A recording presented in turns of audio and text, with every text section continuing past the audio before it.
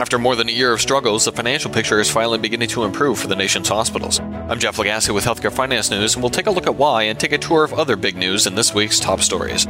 Hospitals and health systems continue to see performance improvements in April compared to the devastating losses experienced in the early months of the COVID-19 pandemic. Healthcare Finance News reports that in April, hospital margins, volumes, and revenues were up across most performance metrics, both year-to-date and year-over-year, although they were down slightly compared to March.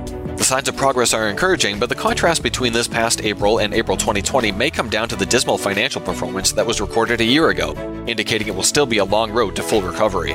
America's hospitals will likely face another year of struggle before regaining their financial health. The Satcher Health Leadership Institute at Morehouse School of Medicine launched its Health Equity Tracker this week, a data platform that highlights the disparate impacts of COVID-19 on marginalized communities.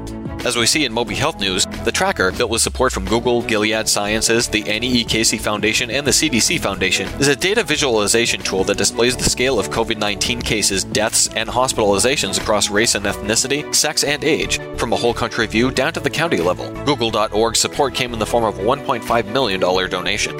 Finally this week, the FBI released a bulletin that warned of Conti ransomware attacks targeting U.S. healthcare and first responder networks. According to Healthcare IT News, the FBI has identified at least 16 of these kinds of incidents over the past year. The healthcare networks victimized by Conti included law enforcement agencies, emergency medical services, 911 dispatch centers, and municipalities. The FBI said more than 400 organizations have been targeted worldwide, including upwards of 290 in the U.S. I'm Jeff Lagasse with Healthcare Finance News, and this has been Top Stories.